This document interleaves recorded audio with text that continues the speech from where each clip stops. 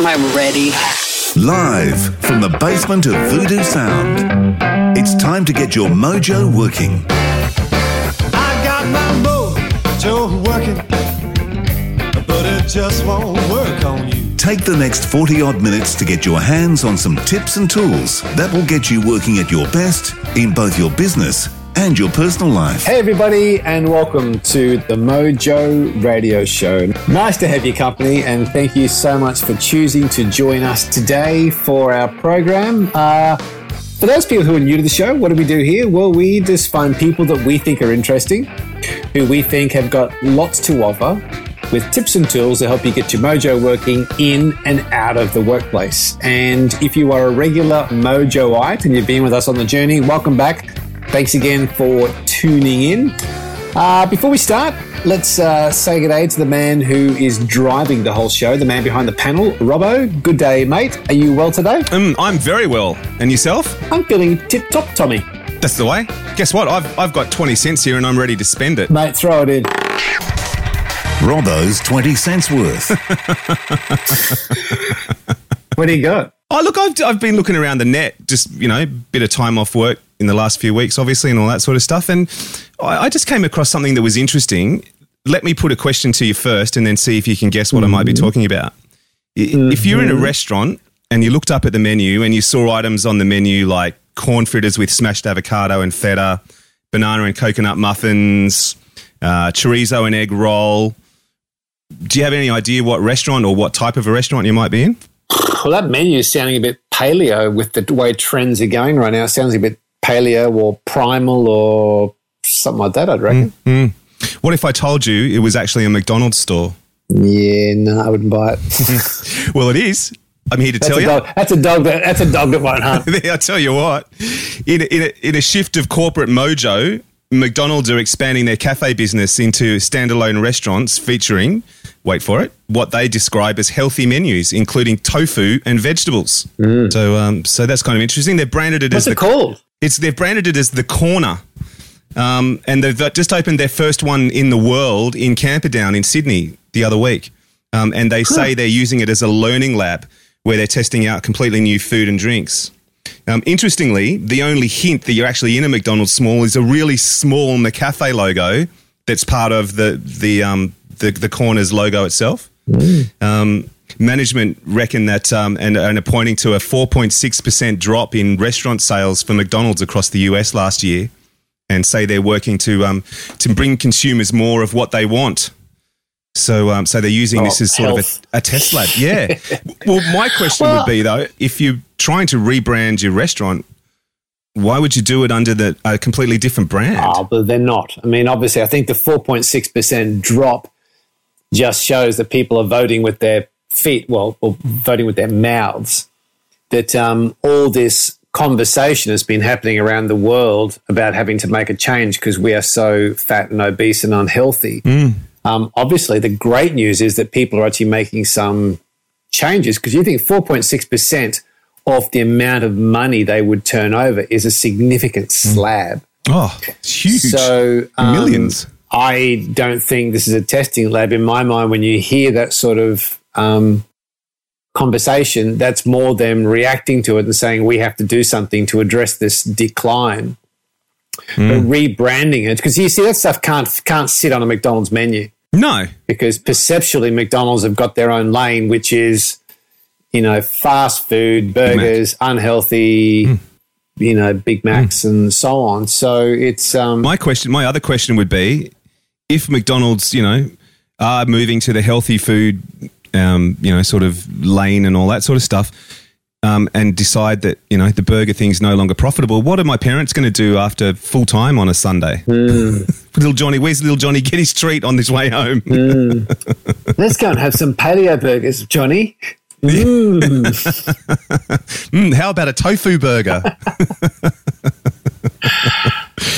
Dear. There you go. There's my 20 cents. I've well and truly spent it. That is going to be a very interesting case study to watch, Robbo. I can see why that has happened. I think the thing I'm most excited about is that with turnover being down for them, it does mean there must be a groundswell towards healthier eating and more wellness, isn't it? Absolutely. And especially when we're talking about, because that percentage actually comes from the States, that 4.6%. So in a nation that's well known for its obesity problems, as you say, 4.6% is a massive slab of people. But what's also a point to note is they're opening it in Sydney first. That's a great thing for us to say that maybe Australians are the ones who are adopting this new approach to health and wellness. And we know that a lot of our mojo is controlled by the stomach, and the stomach's health has a lot to do with our energy levels, our vitality, and our mojo. So it does fit in nicely with what we're about here, isn't it? Absolutely. Indeed, it does. Good story, mate. I reckon that was worth more than 20 cents. Not a lot, but... Maybe worth about the same amount as a Big Mac. Yeah. I don't even know what a Big Mac's worth these days, to be honest. I couldn't tell you. I could not tell you. Anyway, so should we jump into this week's show? Yeah, it's a huge show this week. Huge. Let's do it. The Mojo Radio Show. So to introduce this week's guest on the Mojo Radio Show, there is a bit of a backstory, kids. So settle back, grab yourself a coffee and settle in. Some months ago, my sister-in-law came to visit us at the farm and turned up right in the kitchen. Hang on. At the farm? Yeah. Okay, well, we need a bit of a mental picture here. Talking Stetson hat, chaps, check shirt, jeans, riding boots, Spurs. Is that it? Yeah, that's yeah, fantastic. Okay, you can continue now. Thanks, mate. Thanks for that segue. And I had the coffee ready. And my sister-in-law threw a magazine onto the kitchen table and said, I love this magazine, best magazine ever. And I was drawn to it like a bee to a honeypot, because when people are that passionate about a brand or a product, you kind of want to know more about it. Turns out that the magazine was the Renegade Collective Magazine, and I knew the editor-in-chief, or the lady who founded it. And having been a massive fan of this lady for many, many years, does just a great, great girl and does brilliant work, I thought we would get Lisa Messenger, who basically created, drives, runs, and puts the whole thing together onto the line. So, Lisa Messenger, welcome to the Mojo Radio Show. Thank you. Thank you so much for having me. What a gorgeous introduction. I really appreciate that. I was almost sitting here getting quite emotional about that.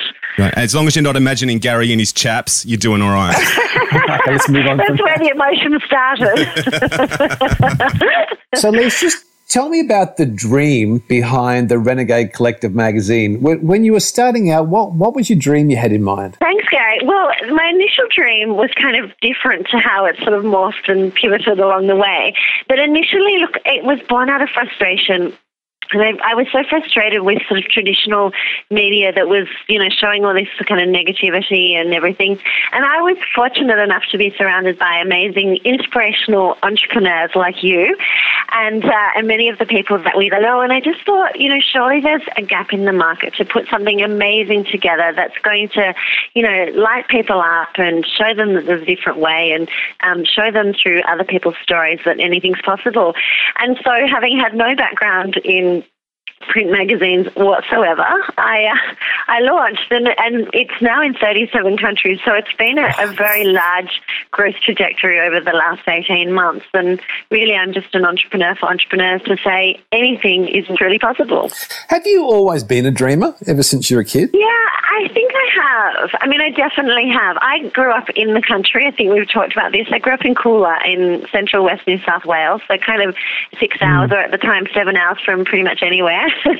And, I grew up riding horses and motorbikes and making mud pies in the creek. But, so I wasn't surrounded by, a lot of inspiration at the time. There were no computers. We had to, if you wanted to read something, it came from the Encyclopedia Britannica.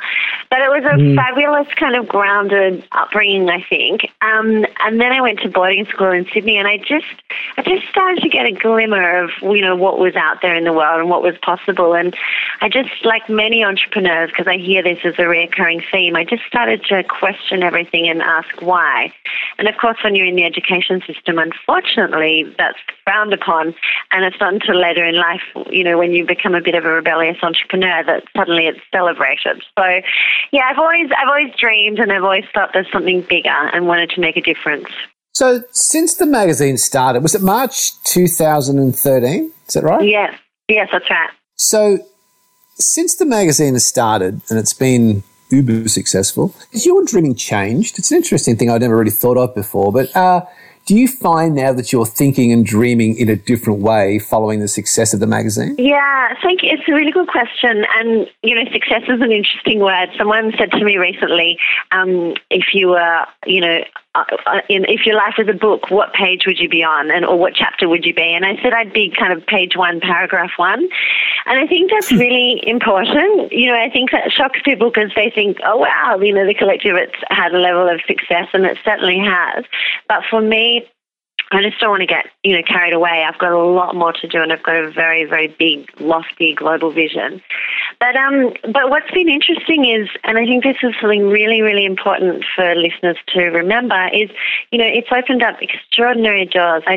Literally 2 weeks ago, I was on Necker Island, which is Richard Branson's private island, with him, sitting in his sitting room. Like, it's one of the most extraordinary experiences.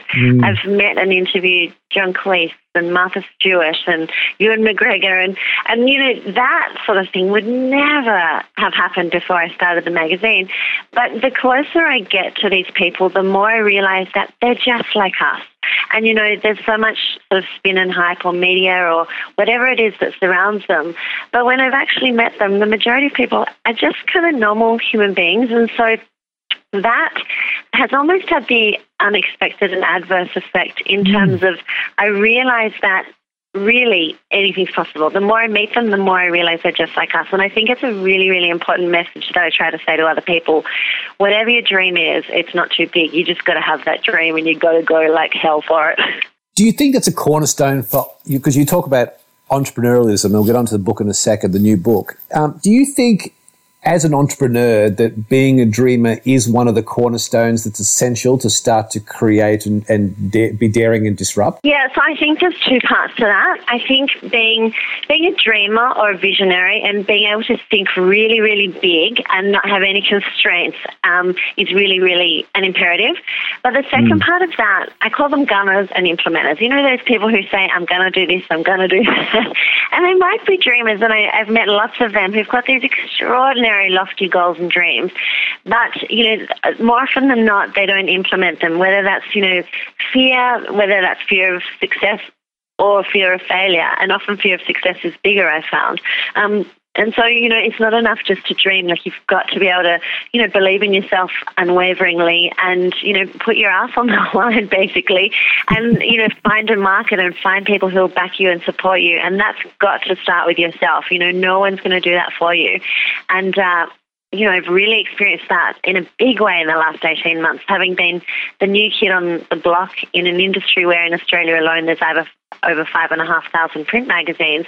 And I came in, with no financial backing, just as me, and, went hard up against the big boys. So I know kind of more than anyone at the moment what it takes to kind of have a dream and follow it and just back yourself and keep going.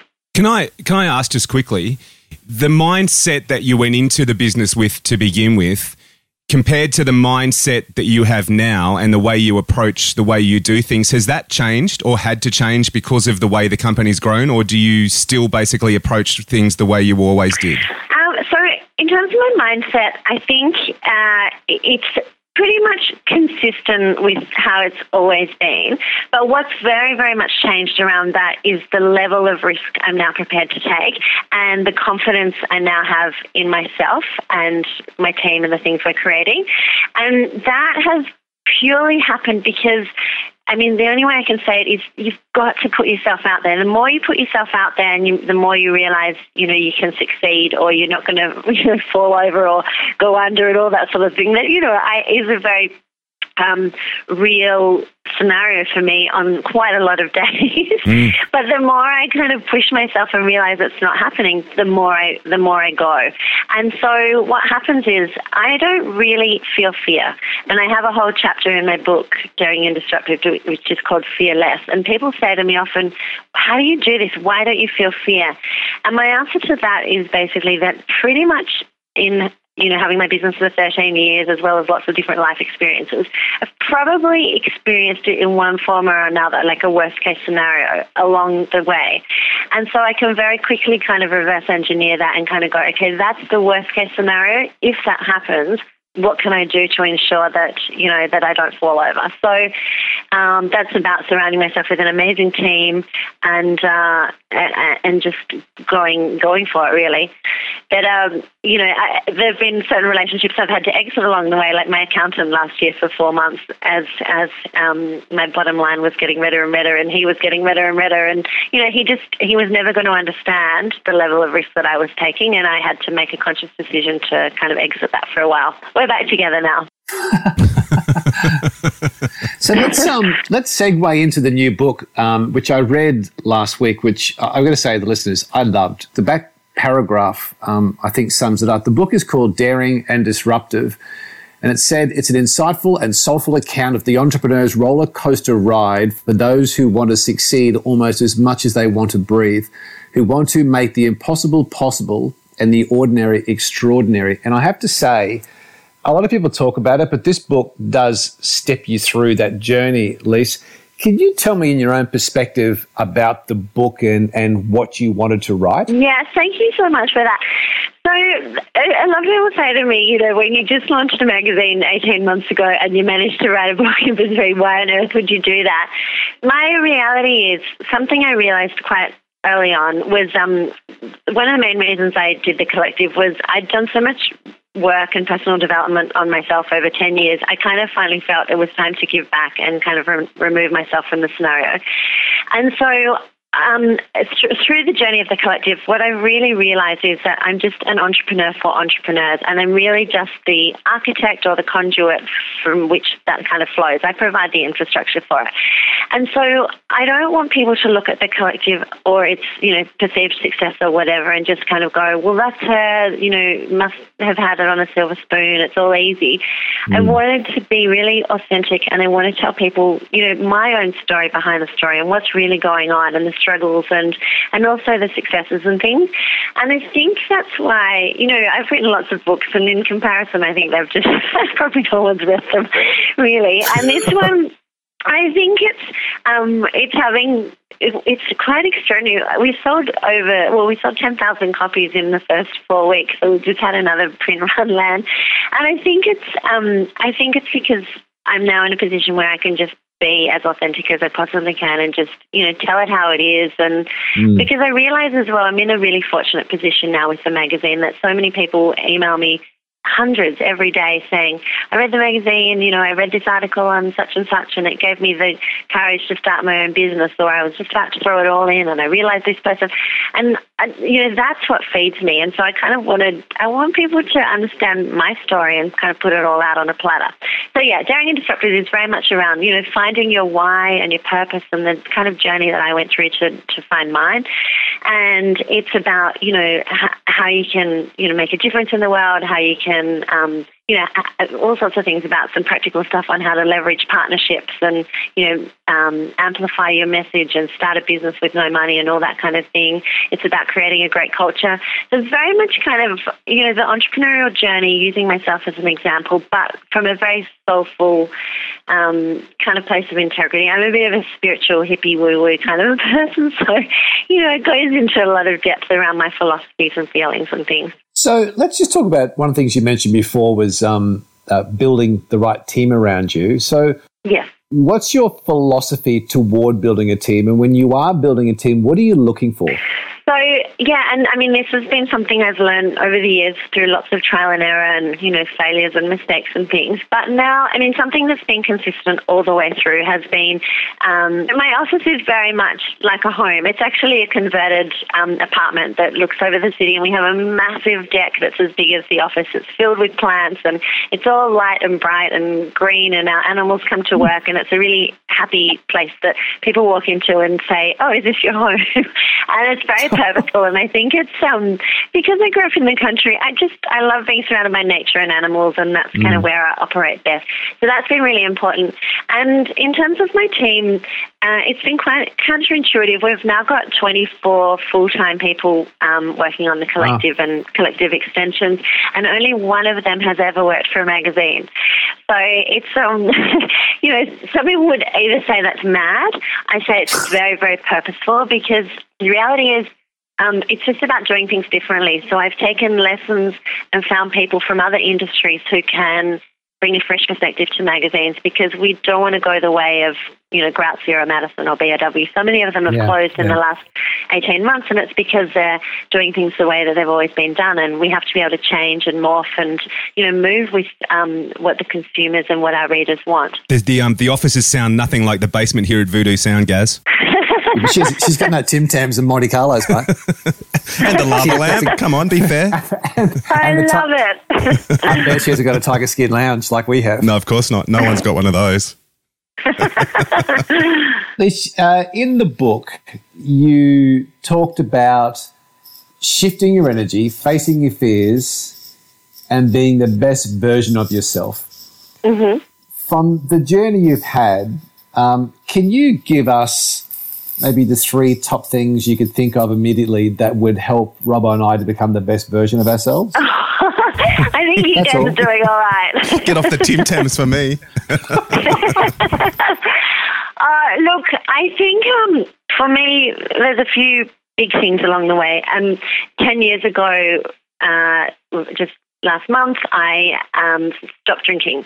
So now I have more champagne and beer in my fridge than I think anyone I know, and I love a good party, and I'll still be the first one to dance on the table anytime. But for me, alcohol and I didn't agree, and so that was, a conscious decision that I made over 10 years ago to actually stop drinking. And, that was tough. And so what I say to people is don't stop drinking, but find out, whatever it is that is holding you back or that you're using as a crutch or, because I think we all have things, be they, food addictions or whatever sort of addictions, or whether they be mindset that keeps us small, or whether they be that we're living life according to other people's expectations. And, there's so many things. So I think once we're prepared to look at ourselves and do the work, that's one of the biggest things that you can do.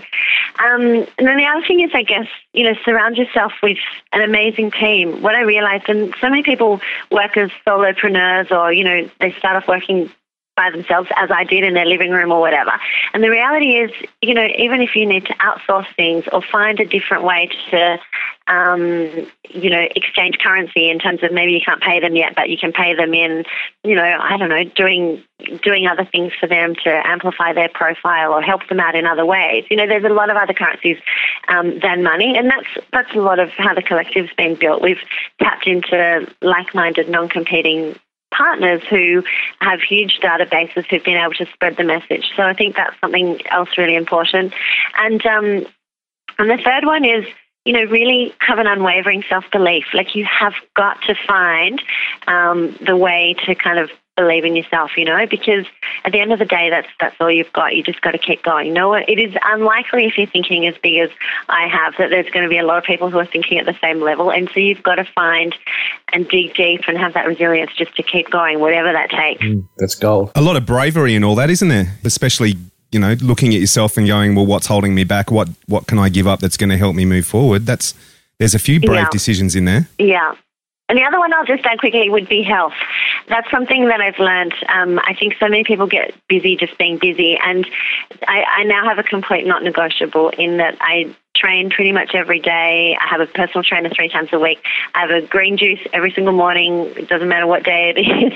There's certain things, because I realize that without my health, I can't be a good partner, friend, leader, boss, all that kind of thing. So that is my number one priority now. So let's segue into that, Lise. What is your take on food and nutrition? Like, tell us how you approach that in your own given day, because you are doing books, you got a magazine going, you got a great team. I know in the book you said you do a lot of charity work and that sort of stuff. What's your take on food and nutrition, and what would you advise to an entrepreneur who wants to have the energy and mojo that you've got going?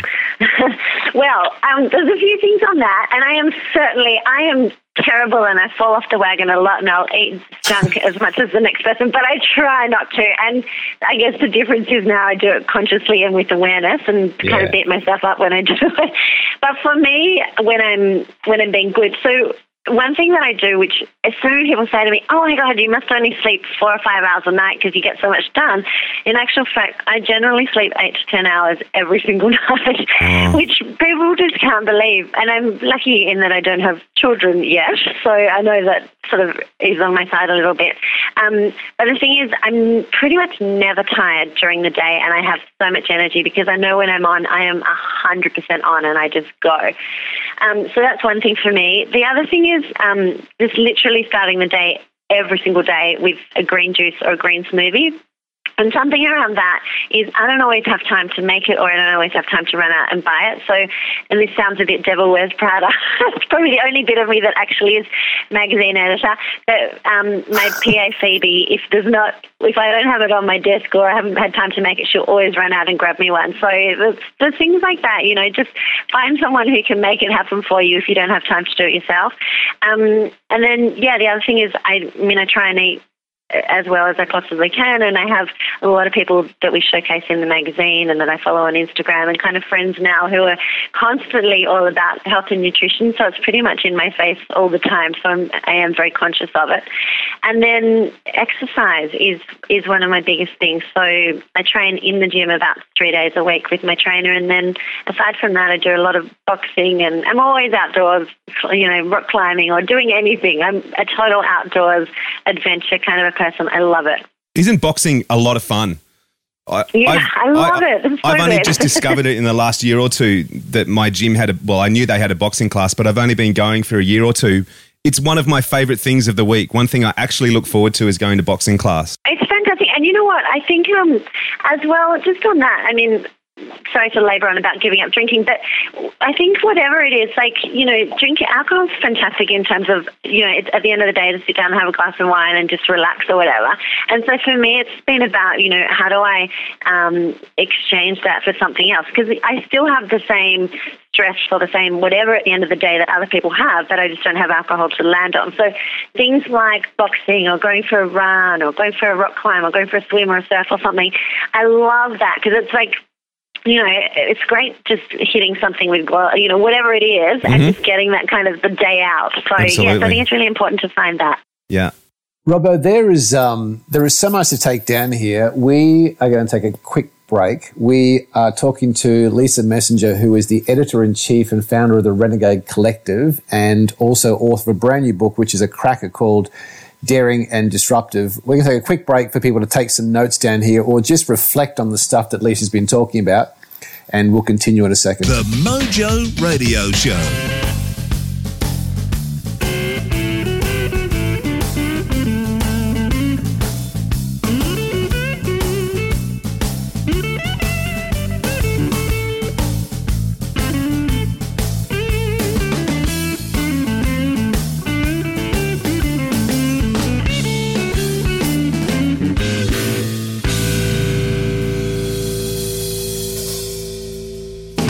Okay, we are talking to Lisa Messenger, who is the editor-in-chief and founder of Renegade Collective Magazine, and we're talking about her brand new book, Daring and Disruptive, Unleashing the Entrepreneur.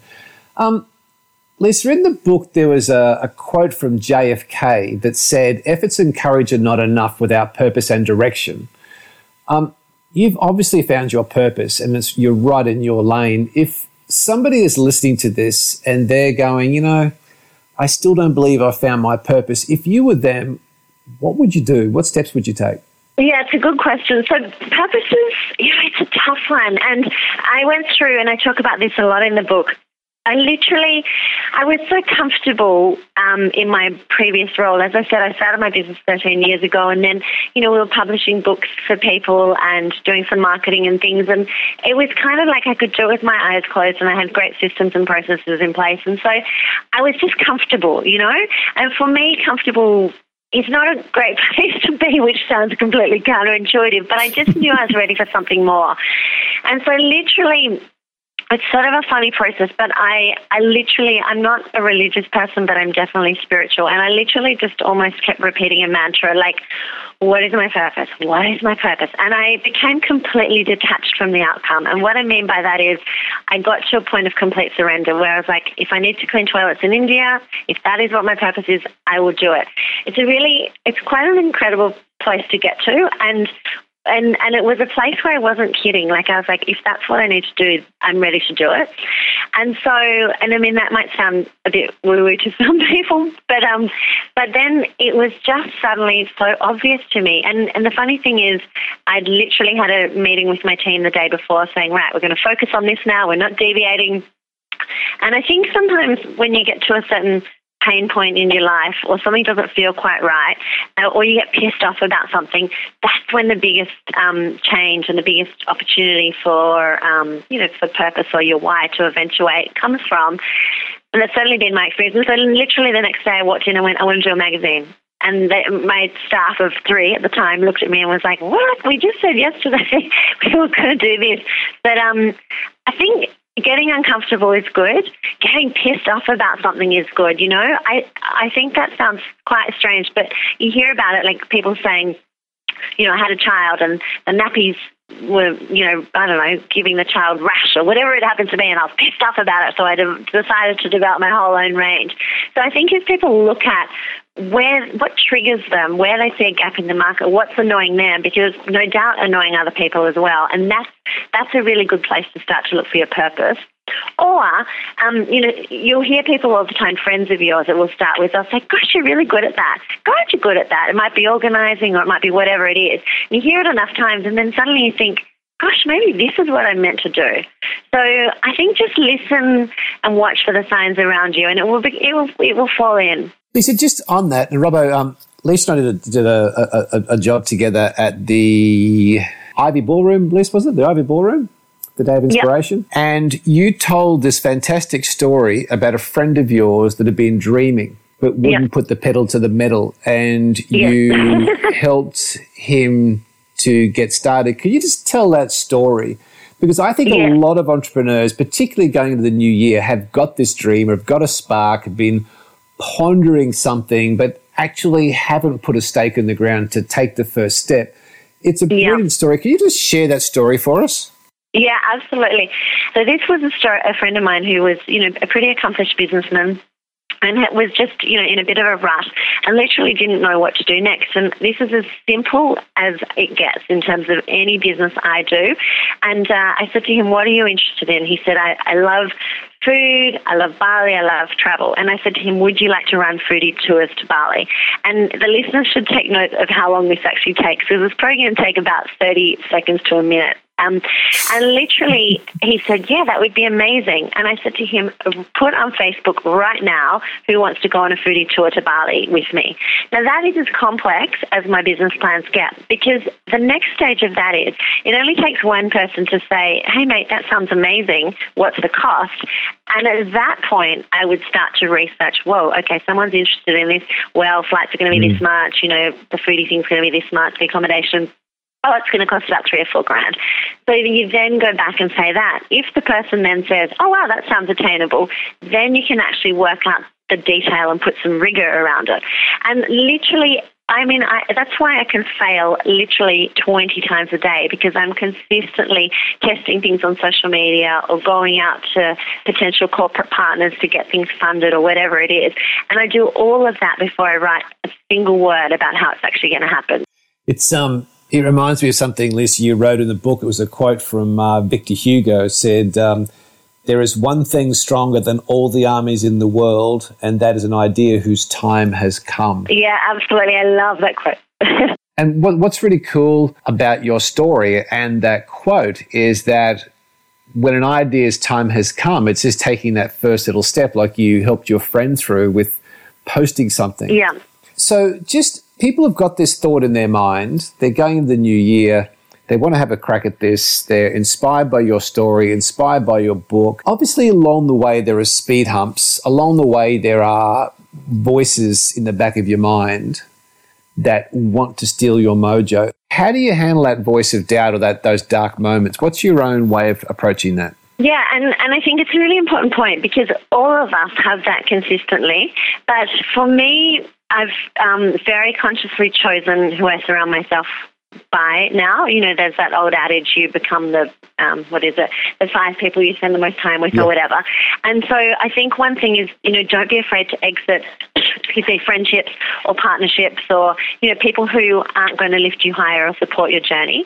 And in saying that, you know, I also don't just surround yourself with yes people. I don't want people, you know, I get, as I said, hundreds and hundreds of emails of people saying, wow, you're amazing, you've changed my life. I almost become, as beautiful as that is and as humbling as that is, I almost let myself become desensitized to that because I actually need people saying to me, actually, I would have liked it if you had done this a bit better, or, you know, so you've got to find that balance and that blend of who's going to support you and lift you higher. Look, there were plenty of people, and there still are, when I launched, saying, oh, that's not how you do a magazine, because it's not. I mean, and that's the beauty of it. I'm purposefully being counterintuitive on a daily basis. If someone in the magazine industry is doing A, then I will purposely do B. Like, I'm actually looking to be, you know, counterintuitive. You know, when they zig, I zag. I'm absolutely doing that. So I think that's what keeps me going. And look, it's tough. I mean, there are roadblocks along the way all the time. My answer to everything is just keep your head down, don't look up too high, or you're going to scare the hell out of yourself. And just follow, and just follow the next logical step, because the reality is, it's this simple. I literally kind of go, I'm an entrepreneur. What would I want to read about in a magazine? Oh, I'd like to read about that. Well, let's try and interview those people.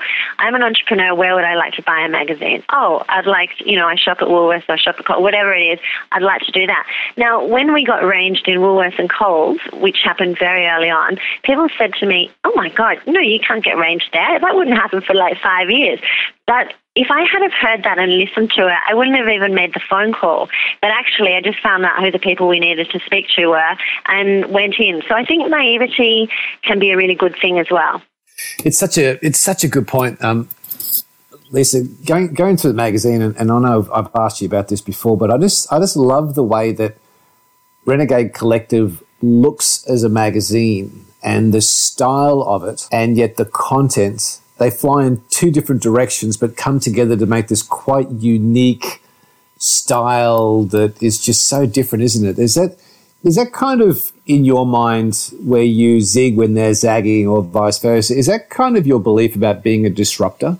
Yeah, so thank you so much for picking up on that. So when I decided to do a magazine for entrepreneurs and creatives and, you know, thought leaders, game changers, rule breakers, style makers is what I came up with in about 4 minutes in the shower one morning. And I thought, as all good ideas come to you, and I thought, if I just do another magazine that looks like a business magazine, then I'm going to be shoved down the back of the news agency if I, in fact, get in there at all.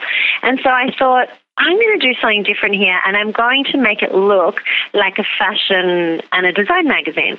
And so it was very, very purposefully and strategically I did that, because I just thought, you know, if you think about, well, I looked at, you know, out of the 5,500 print magazines in Australia, there's sort of 10 that sit in the top, you know, and they're all in the women's category.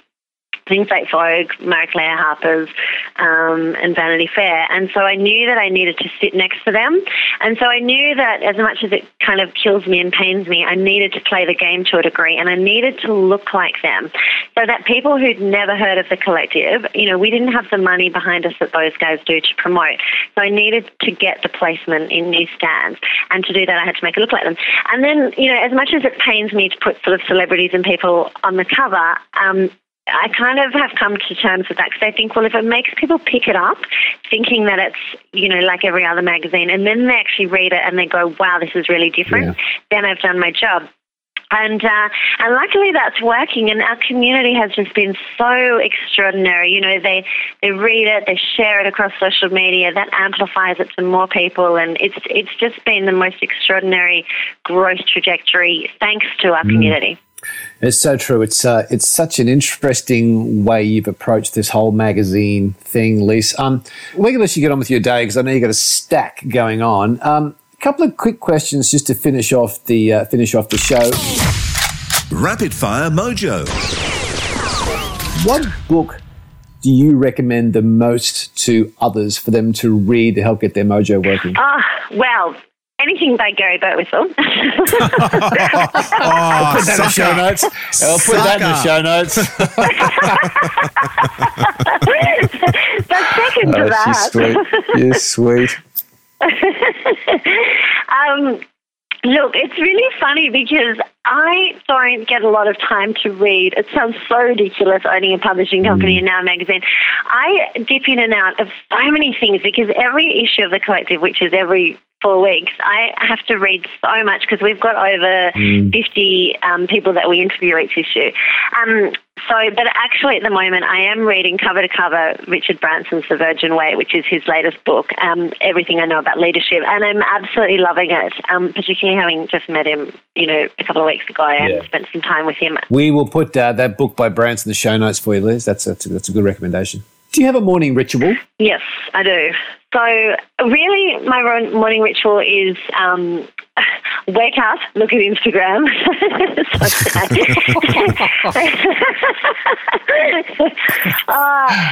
So I literally do wake up, of course, kiss my beautiful partner Jack, look at Instagram, Facebook and Twitter in that order, get out of bed, and then generally I will go for a run or train with my dog Benny, and then literally, and it's quite good actually, something that I've learned, and I think people should give themselves permission to do this.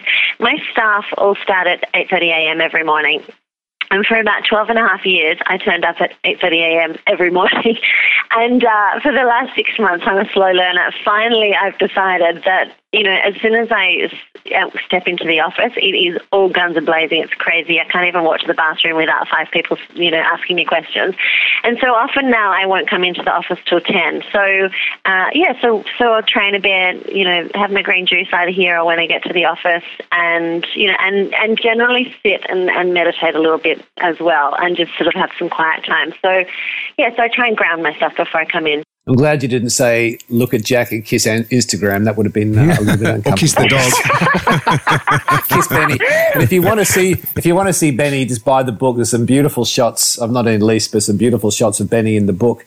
And there's some very exciting news that Lisa has with Jack that has just been announced of recent times. So the world is good for you, Lisa, isn't it? Yeah, the world's amazing, and it really is amazing, and Jack proposed very recently, and that's been an incredible romance with another extraordinary entrepreneur who I love to bits. And I think it is testament to when you find your purpose and your why that truly anything is possible, and I can certainly say that because it has not always been that way. Congratulations too, by the way. Yeah, thank you. And I tell you what, it's a pretty cool, very romantic, very cool. For those people, we'll put Lisa's social media details out there for people to follow you and have a look at your stuff.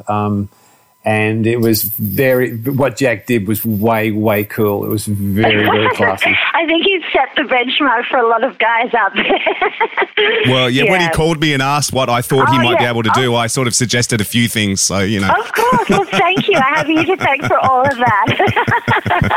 It's perfect. Actually, let's get Jack on the show, and we'll do a show for the guys on romance because he's raised the bar. That'd be a really interesting topic that I've never heard anyone talk about. You should do that. Actually, you should get him on because there's an entire sequence about how he sort of vaguely tried to propose on Mecca and then dropped a ring in the water that I'd had for 22 years that it has been lost forever. Oh, no. It was like a bit of a false proposal. So was there any panic that you were going to say no due to that? Yeah.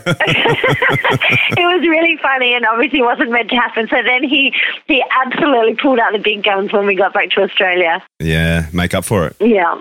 A couple of quick things to finish up with, Lise. Do you have a ritual around your sleep at night? A ritual around sleep? Yeah. To a degree, yes. Only because it's, when my day's been so busy and so full on, and I've often got events to go to at night or whatever, I do sort of try and separate myself from social media and emails and all things online about 2 hours before I hit the pillow. Otherwise, there's just no way. And I think that's the problem with lots of people. They they almost continue on social media in bed. And and then I just try and sort of relax and go through a bit of a meditation or whatever. And I'm a pretty good sleeper. Once I'm in, I'm in. So good to hear. But it's a big thing because I know I speak to so many people who have so much trouble sleeping or, only sleep a few hours a night. And, I mean, for me, I need lots of sleep, as I said. So, yes, I do go through a bit of a process. Nice. Last question for you. You're about to go on stage. Many thousands of people in the audience. You are going to play a music track to get your mojo working. What's your go-to track? Oh, God, I don't know. Probably a bit of Raw by Katy Perry. That's a bit cliche at the moment, isn't it?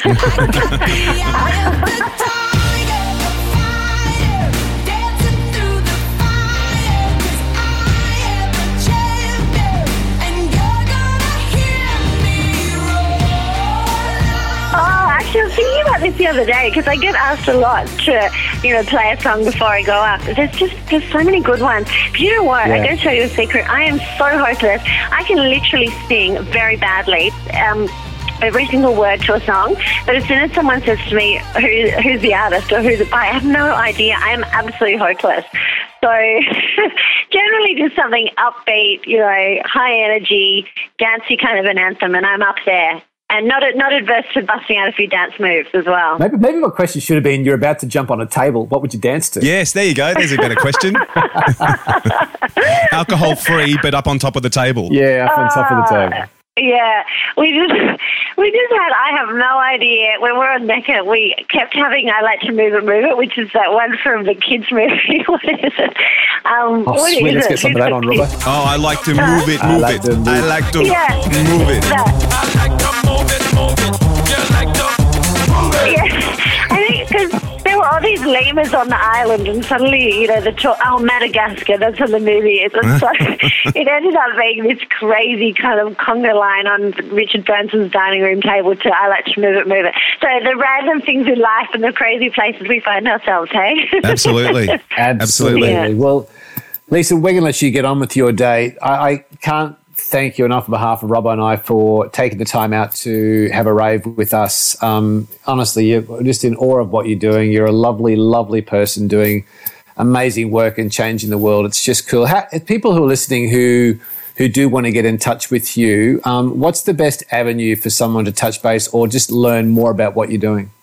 Thank you. So probably, Instagram is where I share most. So it's my Instagram and my Twitter and my Facebook and LinkedIn are all just Lisa Messenger, and the collective is Collective Hub. So Lisa Messenger, Collective Hub across all channels, or they can shoot me an email, which I try not to encourage these days because I realise I get way too many. But it's just lisa@themessengergroup.com.au, and I still try and respond to everyone, even if it's just super quick, or try and point them in the right direction, because I really believe, as entrepreneurs, we need to kind of lift each other up and support each other as much as we can. That's incredibly generous of you. I don't know how much longer that's going to last for, but I kind of think at the moment, who am I to not, it's our incredible community of people who are supporting us. So I want to try and support as many people as I can in return. Do you know what I find amazing is, as much as he's maligned in the media, Alan Jones still apparently replies to every letter and every email he receives that day. Does he really? That day, the same day he replies. God, that is extraordinary. And you can imagine what he must get. Yeah, I can only imagine, knowing the volume I get now, and he's like, 1,000 times more well-known, or, it's quite extraordinary. But someone said something to me recently, which it was actually Andrew Banks, the recruitment guy, and I interviewed him, and he said, you know, who am I? He said, I'm paraphrasing, he said something like, you know, the bigger you get and these people think they're so important or whatever, but that's really lonely, you know, like suddenly you alienate yourself from all these people. And in actual fact, it's the communities and people that have taken us there in the first place. So it's an imperative to stay connected, and I really believe that. And I think it's a lovely way to finish, because I know that Lisa is determined to build a community around entrepreneurs, and what we're seeing with the Renegade Collective and the Daring and Disruptive book, which is an absolute beauty, and the work you're doing, we know you've got far bigger dreams in mind for your community. So people should touch base, kiss Instagram, send blow Lisa a kiss through Instagram. Yeah, definitely. And look, if people want to appear in the collective, I'm also big about, you know, anyone can be in there as long as they've got a story and they're prepared to talk really openly and honestly about the journey. But please just email me like a paragraph at most about why you should be in there, and I'm really happy to look at it. Robbo, just saw an opening. two buff heads in the studio. We're in. Okay, you're in. Send me a one paragraph and you guys are in. My next point was going to be, isn't it ironic that there's someone who's doing so well in the media talking to a couple of hacks like us? Oh, stop it. We should do something with you guys. Oh, we're up for it. We're open, you know. Yeah, we've love a chat. To do. Yeah, love a chat. Well, thank you. Thanks again, Lisa. We're massive fans. We're going to sit down now, make a fresh cup of coffee, and read this magazine together. So, thank you, and we'll see and talk to you soon. Yeah, thanks so much, guys. I really appreciate it. It was a lot of fun, Lisa. Thank you. My pleasure. Thank you. Getting your mojo working. This is the Mojo Radio Show. So, mate, halfway through that interview, and I didn't say anything because we were obviously chatting with Lisa, AP came in here with something in a cup and the room reeks. What are you drinking?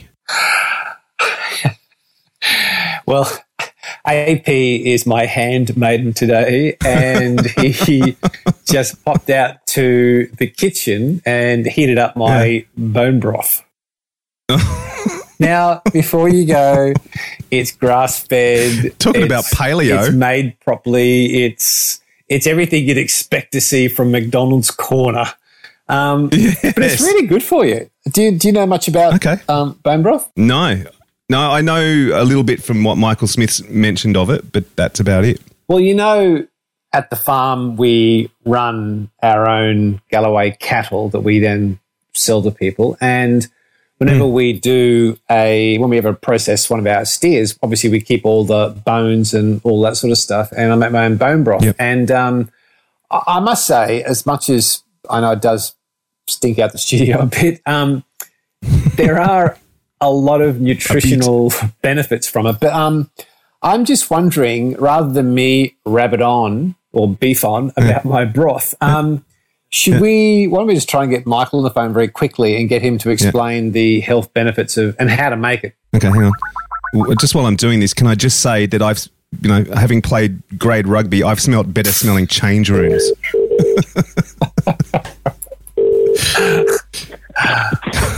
Hello, it's Michael. Hey, Michael, it's Robbo and Gary from the Mojo Radio Show. G'day, guys. How are you? Yeah, good. Really well. Michael, I mean, you're probably busy today. Just a quick call. Can you spare a couple of minutes to sort of talk about the science behind bone broth? Sure. And I think the bone broth would be perfect for Robbo, especially if he's got Crohn's disease. Mm. Tell us what's behind it, mate. What is bone broth and how does one make it properly? There's a couple of different ways you can make bone broth, and using different bones. I prefer beef bones. You can use chicken bones or any sort of grass-fed, free-range bones that you can get. The longer you cook it for, the better. You can roast the bones off before you cook it and add in vegetables, herbs and spices as well to give it a bit more flavour. But the longer you cook it for, the better. So ideally, at minimum of 8 hours to get all the essential minerals and nutrients, even up to 24 hours. So if you've got a slow cooker or something like that, you can just let it simmer away there and you don't have to pay too much attention. You might have to top it up the water a little bit. So essentially we're making a stock. Really? Is that right? Yeah, very concentrated stock. It's not so different to the stocks that I used to make in French restaurants 20 years ago. That's right. Absolutely. Bouquet garni. So I can speak some French, see? So you take chicken or beef bones. You essentially you could have used them or you roast them off, and then you stick them into just normal water? Yeah, just normal water, and just slowly simmer them for, as I said, 8 hours minimum and up to 24 hours. Chicken stock you can actually make a lot faster. That can be a 2-hour stock. Right. Is that because of the density of the bones? Yeah, they break down a lot quicker. So you get the minerals and the collagen and everything out of the bones a lot faster than with beef bones. Wow. Okay. And I was advised to put in some apple cider vinegar to help draw the calcium out of the bones. Is that something that you have heard or do yourself? Yeah, you've been given some good advice there. The vinegar will actually help break down the bones and draw out not just the calcium, but the minerals in general, and help get the gelatin out of the bones. Yeah, you've been given good advice there, Gary. I must say I have noticed a difference, and in lots of different ways. Can you outline sort of some of the science behind it, Michael, and the advantages that Robbo would get by having a cup of broth? Sure. Well, for a start, the bones are a very rich source of minerals. You can get, and they're in a very easily absorbable form. So it's a very mineral and vitamin-rich broth. But they're also rich in amino acids, and in particular, amino acids like glycine, proline, and glutamine. And they're amino acids that aren't hot. They're not found. Well, they are found in your normal muscle meats like rump steak and eye fillet, but not in very high amounts. They're found in organ meats, but a lot of people these days don't make the organ meats. So you're getting a better balance of amino acids that aren't found in other foods. And these amino acids, they're important to make. I'm not sure if you've heard of glutathione. Glutathione is your master antioxidant in the body. So that makes it very good for the immune system, the amino acids. So when you mentioned Crohn's disease before, is that what we're talking about? That's partly what we're talking about, but it's also rich in glucosamine and chondroitin, and you've probably heard of them before to help with like joints and reducing inflammation in the body. Yeah. Well, that can also help reduce the inflammation in the gut and help heal the gut. Okay. So it can help with the gut, but it also can help with the aching joints from sitting in the studio all day. And the football knee? The old football knees, yeah. There's a lot of benefits, isn't there? Well, another thing that it contains is the collagen, which I mentioned before, and as that breaks down, it's very high in gelatin, which is very good for healing of the joints. So if you've got the old football knees, it's a great supplement to take long term. It can actually replace taking things like glucosamine, chondroitin, MSM powder. On the subject of the football knee, let me put this to you. I've had 3 surgeries on my knee over my career and was recently told at a checkup that I have the knee of a 65-year-old at the age of 45. How much result? I mean, I know it probably varies person to person, but what sort of results do you think I could expect? Well, it depends on the knee. Have you taken things like glucosamine before? I don't really take a lot of supplements. No, I take it daily. I take a multivitamin, and I also take iron with the vitamin C.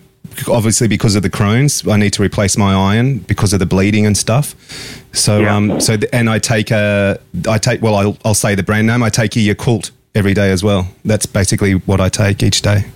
Yeah, so it comes from individual what sort of knee problem they might have, and it's not like a quick fix. Even taking things like glucosamine, you'll see a difference over months rather than weeks and days. But you could see, you might get your knee back to a 45-year-old. I don't think you'll get it back to a 25, but you'll find just less inflammation in the body, a bit more flexibility. Okay. Well, it's worth trying then. So, definitely. Michael, if somebody wants to do this, they're going to put it on the stove. They're going to get a slow cooker out, cook it for 12, 14, 16, 20 hours.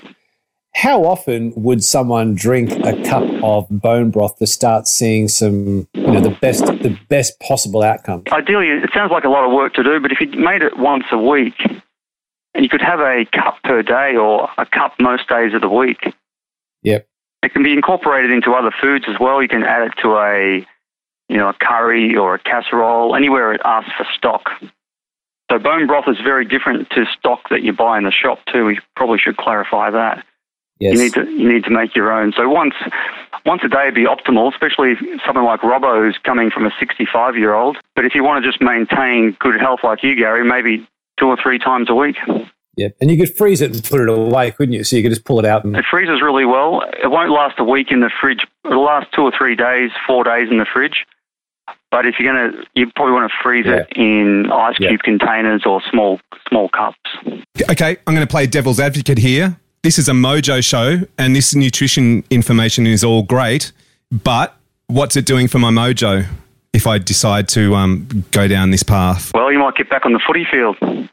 There you go. Ooh, I might. Good comeback. Nice.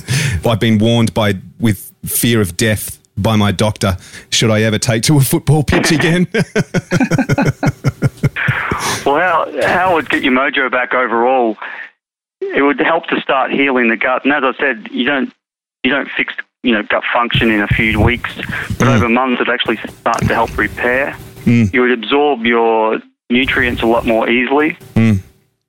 Bone broths are actually a key part of something called the GAPS diet, which stands for gut and psychology syndrome, and so that actually would improve brain function as well. Okay. The minerals from the bones are actually very good for hair, skin, and nails, so you might have a more beautiful complexion. That's helpful. I've noticed that. I'd need to drink a lot, let me tell you. That's important for your mojo. It is. Absolutely. Does it help me grow hair back? No, I don't think so there. Damn it. Yeah, that hasn't worked for me, buddy. I'm drinking lots of it. Yes. With hope. We live in hope, man. We live in hope. Live the dream, man. Absolutely. Well, I'm going to try that. I'm convinced. Good. Michael, you've convinced me. Yeah, great. Hit up Gary for some bones and get the right stuff. Yes. Good point. Burt Whistle, send me some bones. Ridgeline.net.au. Big shout out. That's our farm. And we do deliver grass-fed beef and grass. I live in Sydney. I'm not travelling to other places. But anyway, there you go. Hello, ACMA, if you're listening, cash for comment. I'll bring you some bones, buddy. Michael, thank you for your time, buddy. Really, really appreciate you taking time out for a quick call. No worries. Have a good day, guys. Thanks, mate. Cheers. All right, so it's bone broth for me then. Yep, that was a big show, mate. I think we're done. Yeah, I'm overloading. Talk to you next week. Out. The Mojo Radio Show is produced and recorded in the studios of Voodoo Sound. For more tips and tools to get your mojo working, check us out on Facebook at The Mojo Radio Show or online at themojoradioshow.com. For more about Gary, see GaryBurtWhistle.com, or to polish your next audio or video production, check out voodoosound.com.au. And for the right voice, realtimecasting.com. Andrew Peters speaking. See you next time.